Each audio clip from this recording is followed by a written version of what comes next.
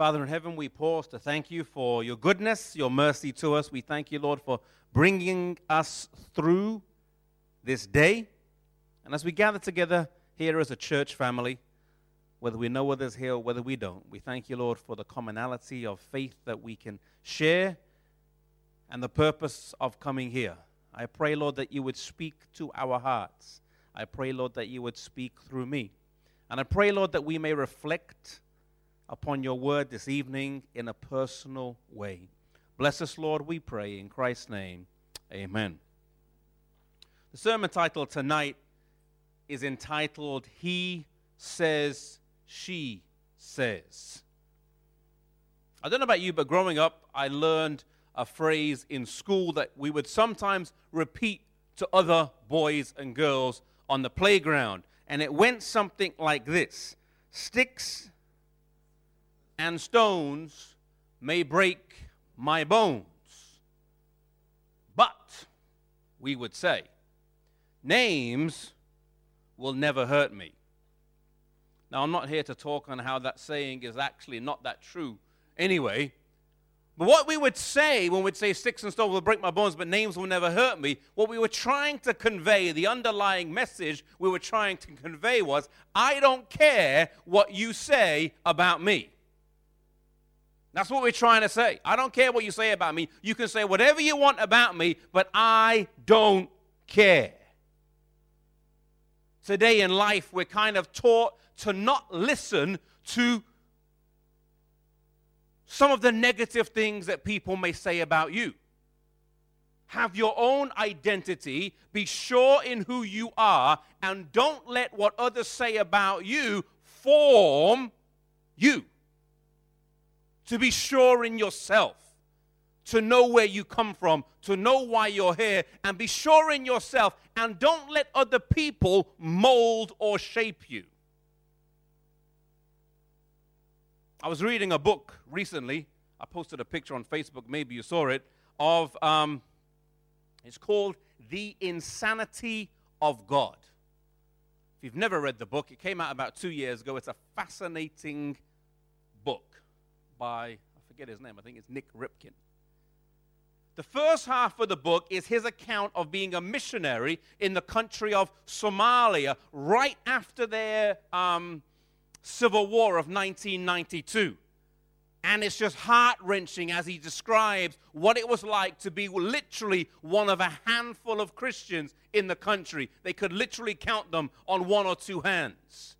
What was it like to be a missionary in a country that's completely devoid of God or Christianity, or the God that we understand and know? The second half of his book describes how he then traveled to hundreds of churches, tens of countries around the world, and visited Christians in countries where they had been persecuted. And he just sat down with these Christians and interviewed them and got their stories. And some of the stories were just fascinating. He went to Russia. He went to the old Eastern Bloc countries. He went to China. He went to some of the Muslim countries in Southeast Asia. And he got story after story after story. And then he comes to his conclusions at the end of the book. But some of the stories were fascinating. And some of the situations were really, really interesting. For example, he went to China. And he was visiting with the church there in China. And he was talking to them about persecution. Like, people there didn't really have too much of a problem with being persecuted. In fact, being persecuted was normal. And at least 3 times in the book, when he's talking to people, he says to them, wow, these stories are amazing. You need to write it down. And they look back at him like, huh? He's like, you need to write these down. They're like, what are you on about? And then one man actually just took him to the window and said, the sun is rising up over the horizon there, isn't it? Yeah. He said, at home, do you write down that the sun rises every day in a journal? No. He said, we don't write down that we get persecuted, for it's just normal.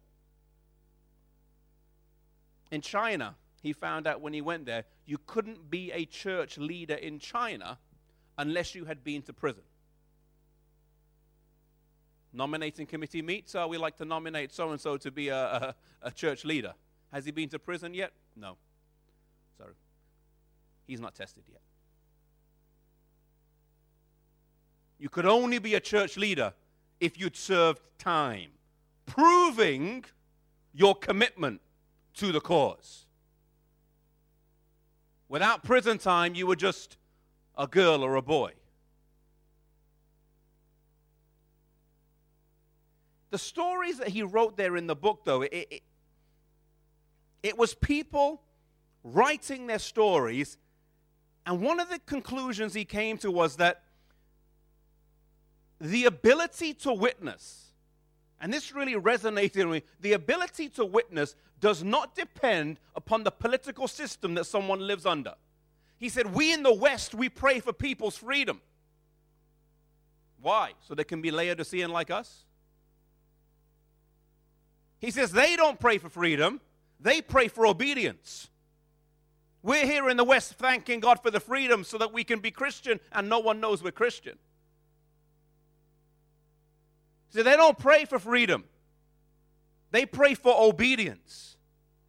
And he says one of the conclusions in the book was that the ability or the opportunity, rather, to witness does not depend on the political system that you are born under. Everyone has freedom to witness. It's just the consequences are different depending what country you live in. But everyone has the freedom granted by God to be a witness.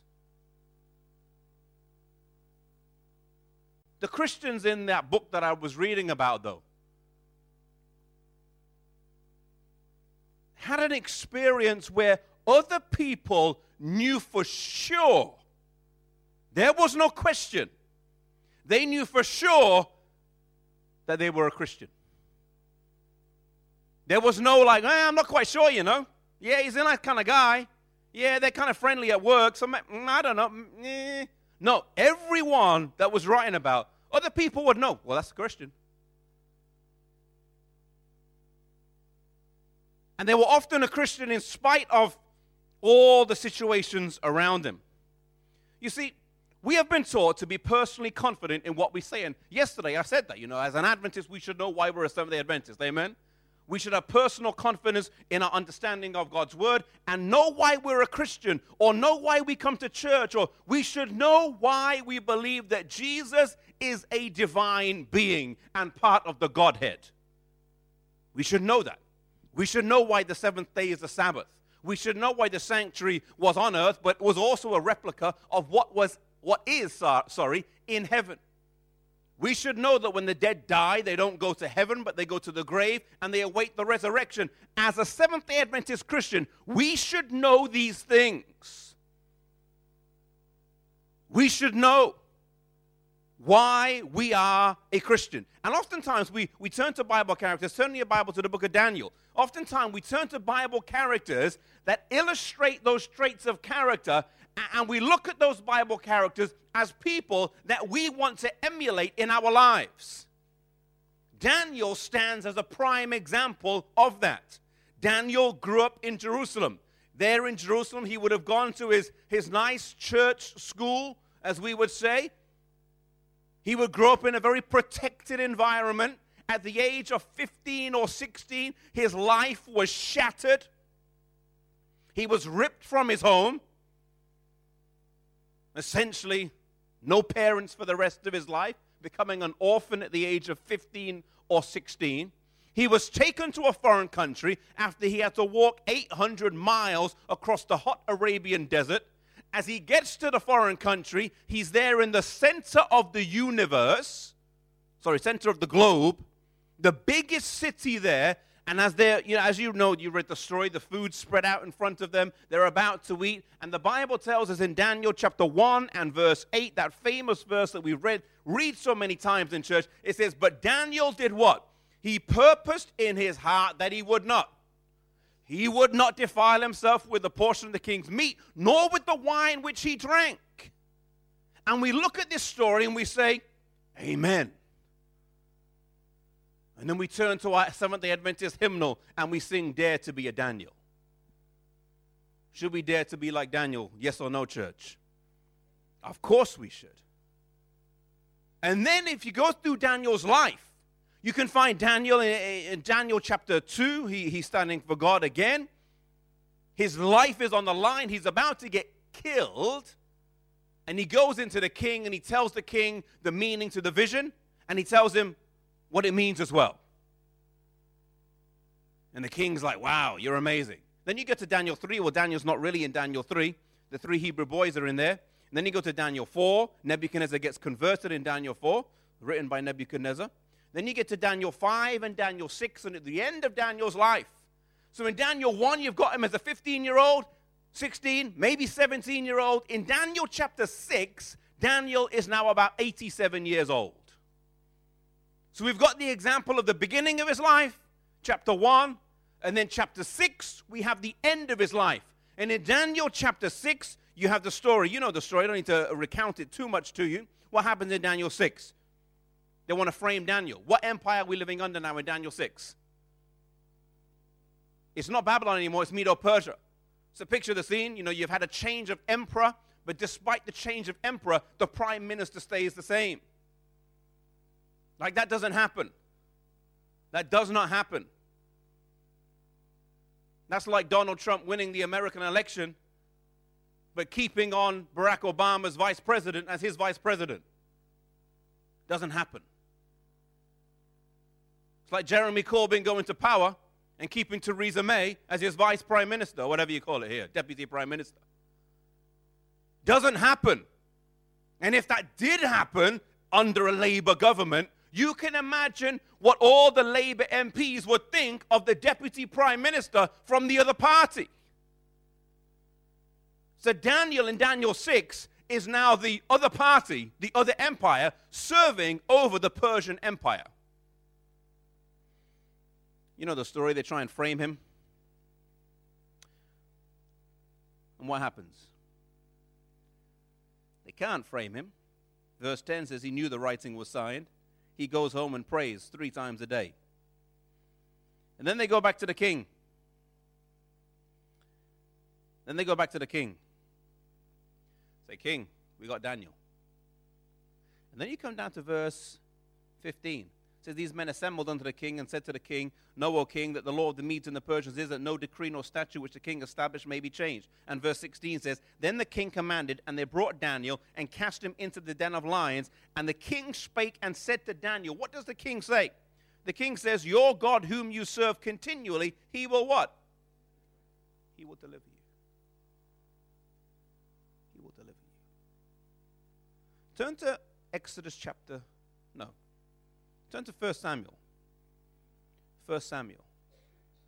1 Samuel 17. In the book of 1 Samuel, chapter 17, you have the famous story of David and what's his name? Goliath. When David sped across that stretch of land with his sling in his hand, a stone in the sling, and as he looks at Goliath and he's about to sling it, what does David say?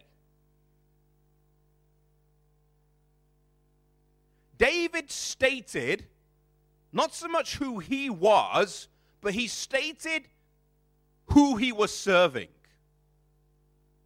It's almost like David was stating his identity on his way to destroy Goliath. I believe it's around verse 45, is it? Then David said to the Philistine, you came to me with a what? With a sword and a spear and with a shield, but I come to you in what? In the name of the Lord of hosts, the God of the armies of Israel, whom you have defied. Daniel purposed in his heart that he would not defile himself. David stands there and says, bang, I'm coming to you in the name of God. When Moses stood before Pharaoh, you remember God came to Moses and God says, Moses, go to Pharaoh and say, let my people go. And Pharaoh, and Moses says back to God, well, who shall I say sent me? On whose authority shall I say I'm here? And God says, you tell Pharaoh that I am has what? Has sent you. These stand to us as examples, as Bible characters of people who were sure under the God that they served and whom they were. And they stand to us. Daniel stands as an example of someone who lived in exile. You know, it's interesting, the characters in the Bible that we often relate to the most, Joseph and Daniel and Esther, were all exiles. And it relates to us as Christians living in a non-Christian world. Because so much of what we feel like is almost like the same feelings of being in exile in a country that's not ours. Living around people that all think differently to us. And these people all stand as exiles, as examples of people that were sure as to who they were. They may have struggled at times. Esther wasn't quite sure. Maybe she was a backslider. But there came the point in her experience where she stood in front of the king and she said, my people and I are under a death decree, and we need you to help. She rediscovered her identity, though she had hid it when she stood in front of him to audition to be queen. There came the point where she remembered who she was and stood there. A few chapters after she had said, if I perish, I what? Perish. You know when you're applying for a job today, or you're applying to university, college, you're encouraged to write out a personal what? Personal statement. Now, I don't know for those who may be slightly older in this room, if that was something you had to do when you were younger. Don't think so. I think it came in around the time I was going to uni or in college and school. And it was very weird. The teachers didn't quite know how to tell us how to go through the process. And especially as being from a British or English society where we don't really like talking about ourselves, at least not in good terms.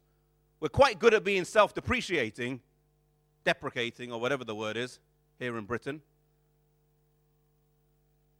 But you're taught that you have to write a personal statement telling people who you are, what you stand for, or what you are, and how good you are, or whatever. And it's not that easy. It's not that easy. But in a church sense, when the preacher says, know what you believe, it's almost the same thing. What do you say about yourself as a Christian? My name is Adam Ramdin. I'm a Seventh-day Adventist. I go to church on Sabbath. I believe Jesus is coming again.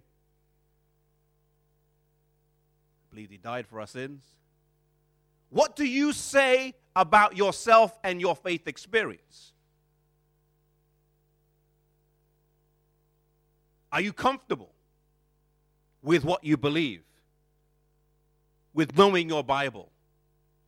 With believing in the Sabbath?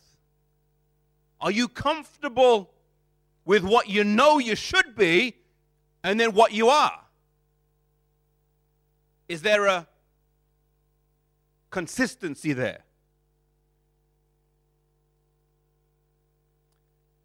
There's another point. When you're applying for a college or a job, you write your personal statement. I don't know if it's how new it might be, but I'd say there's a relatively new interview technique or question that you're likely to get asked in an interview today, whereas an interview for a college, university, or an interview for a job.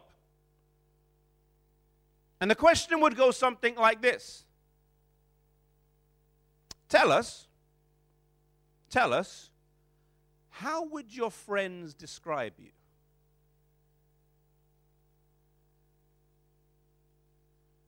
What do your family or your friends say about you? It's kind of like the step up from the personal statement. Now it's just not what do you say about yourself, but tell us, in your understanding, what your friends say about you.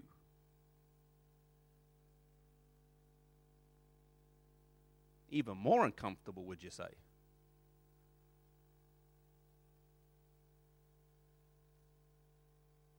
It's not that new, though. It's not that new. But I just want to throw the question out there. What do others say about you? What do they say about you? You know, I travel and go to different countries in the world or different parts of Britain or wherever. I often get asked the question, hey, Adam, where'd you come from? Ethnically.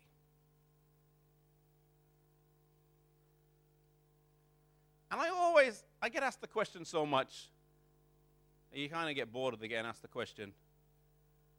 So, it's like, oh, again. Okay, what do you think? And I always tend to just throw it back. And depending where I am in the globe or what ethnic community I'm in, the answers vary greatly. I don't know. Maybe the Lord's blessed me with a face that looks like nothing.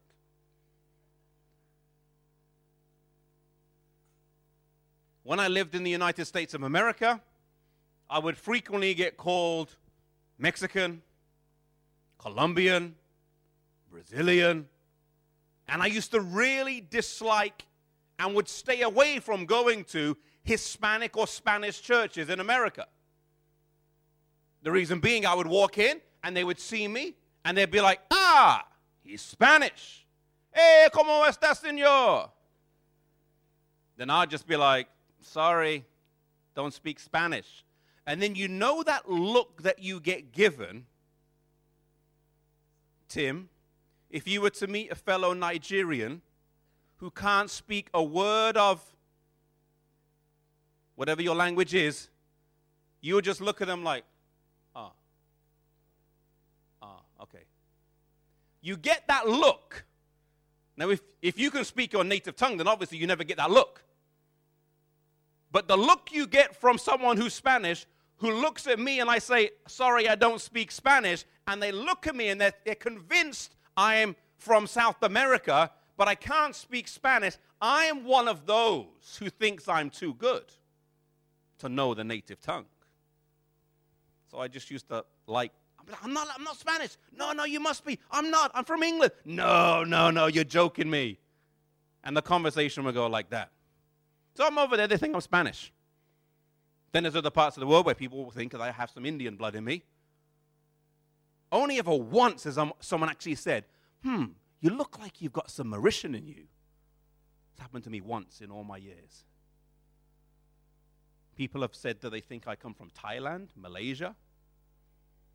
Then I frequently get, well, maybe you're from Israel or Jordan or Turkey or Egypt. And the list goes on. Jamaica, I don't know where that one came from. I've had that as well. When I go to South Africa, they're like, you're colored.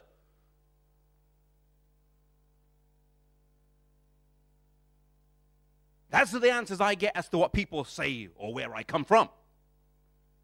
But what do people say about you? Not so much where you come from ethnically, but what do people say about you? See, if I was to ask Clive right now, Clive, what would the word be? What diet do you follow?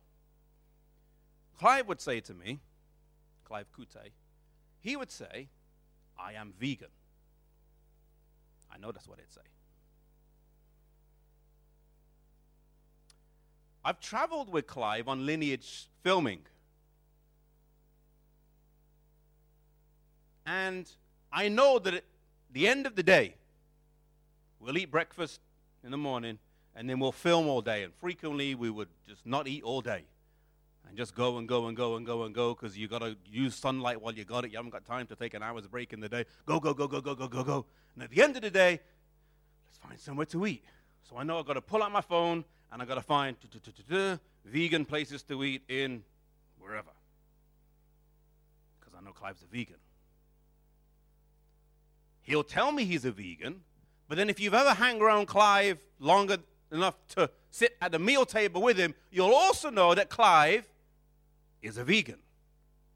And I would testify that he's a very stringent vegan. Or strict. It's like, hey, Clive, look, there's nowhere else to eat. We're stuck here in Copenhagen. There's nowhere else to eat, Clive. We've got to go get pizza. Clive's not going to be like, okay, I'll get pizza. Clive's going to be like, okay, I'll just eat a salad. Because I know he's a proper vegan. Now, I may say sometimes, hey, I kind of am a vegan. And Clive will start laughing now. Because while I am at home, while we don't go out and buy whatever else at home, when I travel, I'm a bit of a backslider. I call myself flexi vegan. Which a real vegan will just be like, you're just not a vegan. Because if you travel with me, then you would never, if you're out and you see, you're like, what do people say about you? You can say whatever you want about yourself. Clive could say he's vegan till he's blue in the face. But myself and the other guys that have traveled with him on lineage and others that know him, you would also stand there and say, yeah, Clive's a vegan. We know he is because we've seen it. So it's not just what he says about himself.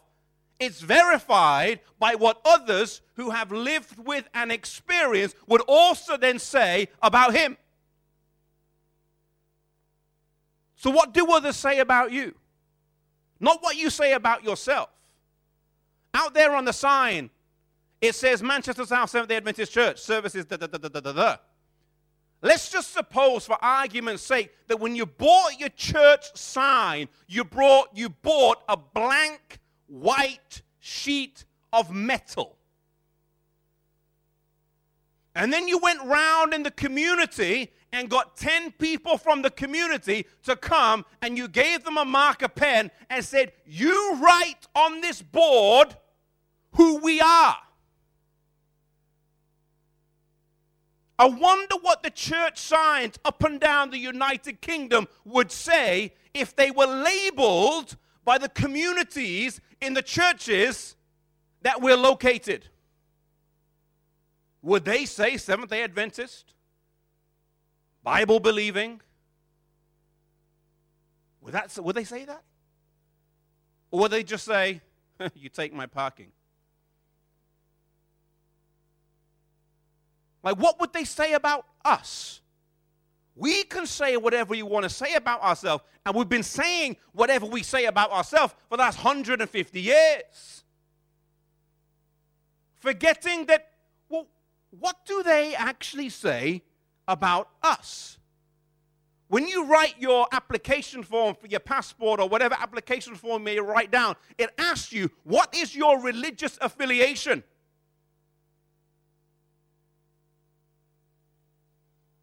And let's just say there was a box that says Seventh-day Adventist, though there never is. You check that. If your friends were filling in your application form for you, what box would they mark?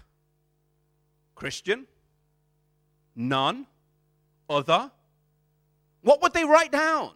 Do they even know? If you went to your neighbor's house, I'm filling in this passport application or whatever, but could you just check it for me? I haven't got time. What would they write down? You see, we sit in our house, in our four walls, in our living room. We watch YouTube. We watch, whatever we watch. But what are others saying about us?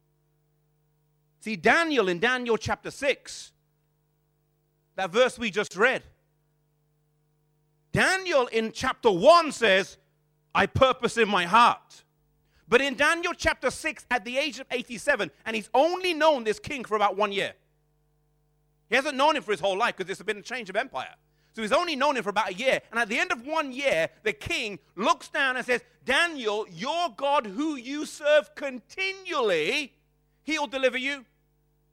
And then when he goes to the stone in the morning and rolls back the stone, he says, Daniel, has your God whom you serve delivered you? The king testified of Daniel's faithfulness in Daniel chapter 6. Chapter 1, he testifies, I am purposing. Chapter 6, Daniel, your God, who you serve continually. How about our families? What would they say about us? Turn to Matthew 16.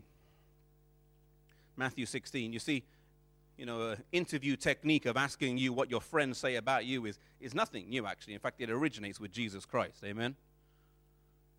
Jesus was the first one that ever came up with this technique.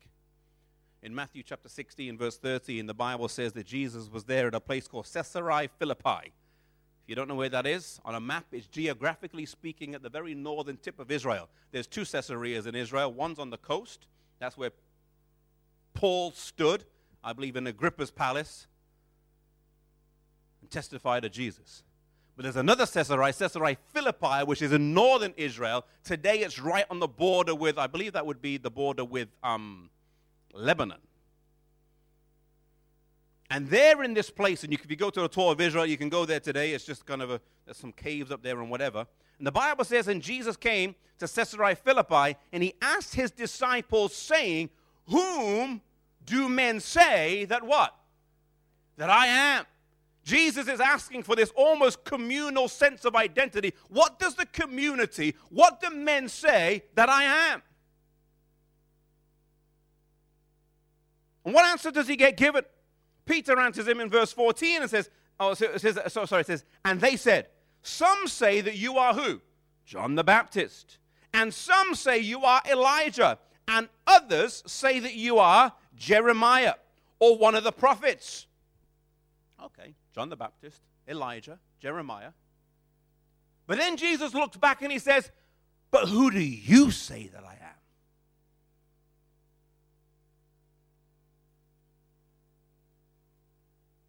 The Bible says in verse 16, if you've got a red letter Bible, you notice it's not in red because it's Peter speaking. But these are profound words. Profound words. It says, and Simon Peter answered and said, thou art the Christ, the Son of the what? The Son of the living God. He says, who do you say that I am? And here, for the first time in Scripture, someone else testifies that Jesus is the Christ. He could have gone through his whole ministry, Jesus, and just said, I'm the Christ. About to feed the 5,000, by the way, I'm the Christ. About to heal the centurion's son, by the way, I'm the Christ. About to feed the 4,000, by the way, I am Christ. Just want to let you know, in case you missed out. No, he does all these miracles. Because you ask yourself the question, what has Peter seen at the time of Matthew 16 that he can say, you are the Christ? Well, if you just go back to the previous chapter or so, he's seen the 4,000 fed. The chapter before, he's seen the 5,000 fed. A few chapters before, the centurion's son is healed. The woman is healed. The man who's born blind, he can see. The man by the pool of Bethesda.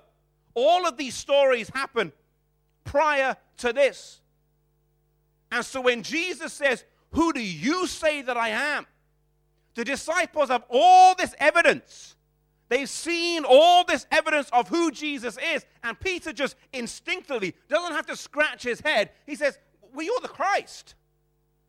You're the Christ. That's who you are. Jesus was employing this modern technique. What do your friends say about you, Jesus? Well, let me ask my friends. Let me ask them. And we'll find out what my friends say. Friends, who am I? Well, some say this and some. What do you say? You're Messiah. Church, who do people say that you are? Who do people say you are? It's very important for you to be sure of your identity in Christ. It's very important for you to know what you believe. But if no one else verifies what you say, what does that say about your personal statement of faith? It's so private, it doesn't mean too much in the grand scheme of things. Well, I'm a Bible-believing, truth-believing, Seventh-day Adventist. But if no one else will testify that of you, that maybe your faith is too private. When I was reading that book, The Insanity of God, he said persecution is dependent on two things. Number one, someone has to believe in Jesus Christ. Number two, they believe in him enough to share it with someone else. And after they've believed in Jesus enough to share him with someone else, the persecution starts.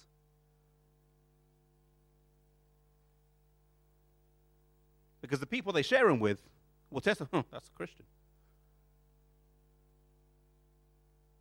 It's so easy in the Western world to believe in Jesus and keep our belief so private, they just stay with ourselves. Partly because that reflects the reserve of the British culture that we live in. And sometimes as a Christian, it's just so easy to go along with that. Which is why we often pray in church, Lord, let my light shine. Because we're so silent, it's the only thing that could possibly maybe be a witness.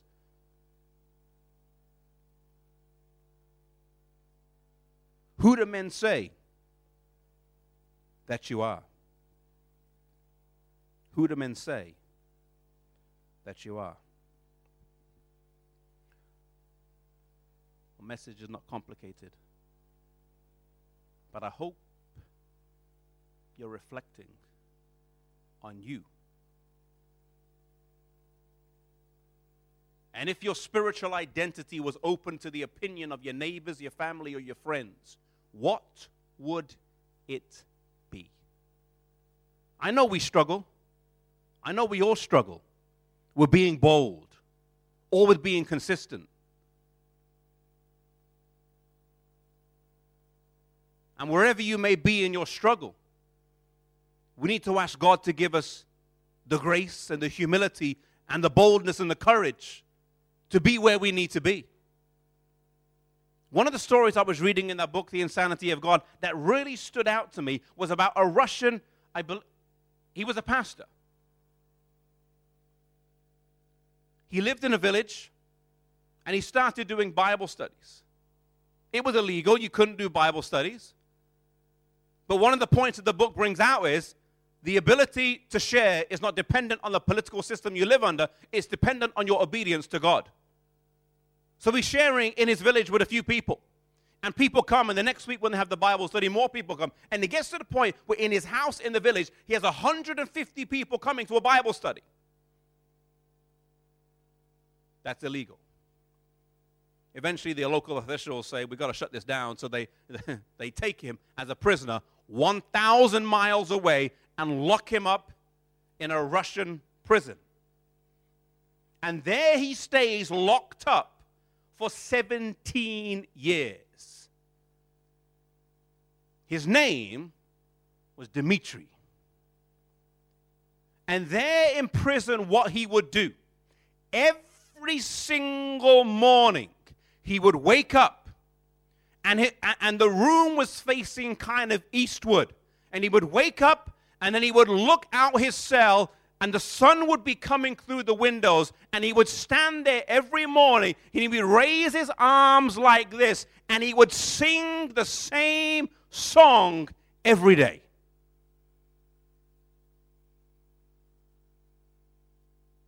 People would throw their food at him. People would try and drown him out. People would even throw their own human waste at him, making fun of him. 17 years, every day. He would get beaten by the guards. he would get told to stop, wake up the next day, see the rising sun, raise his hands, and sing to Jesus again.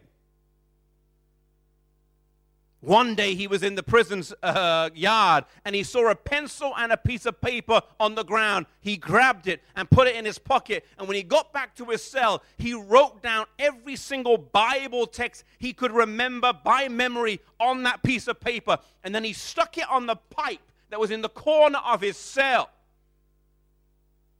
He says, as an offering to God. Prison guards saw that, found that, beat him again. Next morning, he would sing songs. Ridicule, persecution. The only Christian in a prison of 1,500 hardened criminals. The prisons out there aren't like ours. Finally, 17 years, the guards have had enough. And they've got an execution place for him lined up in the yard.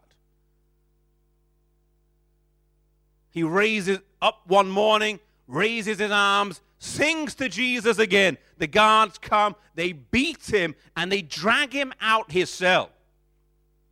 And the prisoners know for some reason that this time is different to all the other beatings he's gotten, and this may be the end of his life. And then something remarkable happens. Who do men say that you are? Who did those prisoners, what was their testimony of him? You see, he could have said all day long, I'm a Christian. But what would those 1,499 other prisoners have said about him? Well, on that morning when he was going to be executed, as they're dragging him down the corridor, bloody, beaten. I don't know what inspired them. Maybe it was the Holy Spirit. Simultaneously, he recounts the story of how 1,500 prisoners all left their cell, put their arms up to the rising sun in the east. Atheists, criminals, murderers, killers. And they all sang in unison the song that he sang every single morning. The prison guards stopped. They stopped. He never got dragged out to the courtyard that morning, and he never got executed that morning. You see, those 1,500 other prisoners, if you ask them, who's Dimitri? They would have said without a shadow of a doubt, he's a Christian. He's a Christian. And on the morning when he was going to be killed, they all unanimously testified by singing his song. This man's a Christian. Seeing the impact that he had on the rest of the prisoners, it wasn't long before he was soon released. Praise the Lord. And got to go home, live out the rest of his life. Who do men say that you are? Who do men say that I am? I pray the testimony that we aim to say about ourselves would be repeated by others that know us as well. That there's a consistency. There's a consistency. If people had to sing a song for you, what song would they sing? Let's bow our heads as we close with prayer. Father in heaven, we pause to thank you for the privilege we have to be called children of yours today. Lord, we call ourselves Christian. We call ourselves Seventh-day Adventist. But what does the he or the she on the street that we live on, or the he or the she in our workplace, or the he or the she in our family, what did they say about us? Whom do they say we are? Lord, I pray that you'd be with us where we're weak, where we lack boldness or courage. And Lord, I pray that others may testify of us. Lord, you know each one of our hearts here. Lord, you know what our struggles are.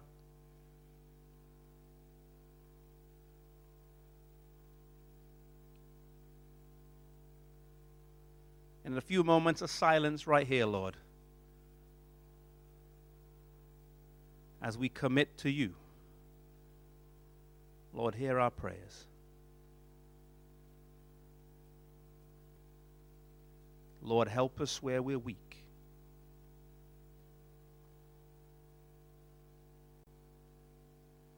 Lord, lift us up when we fall down.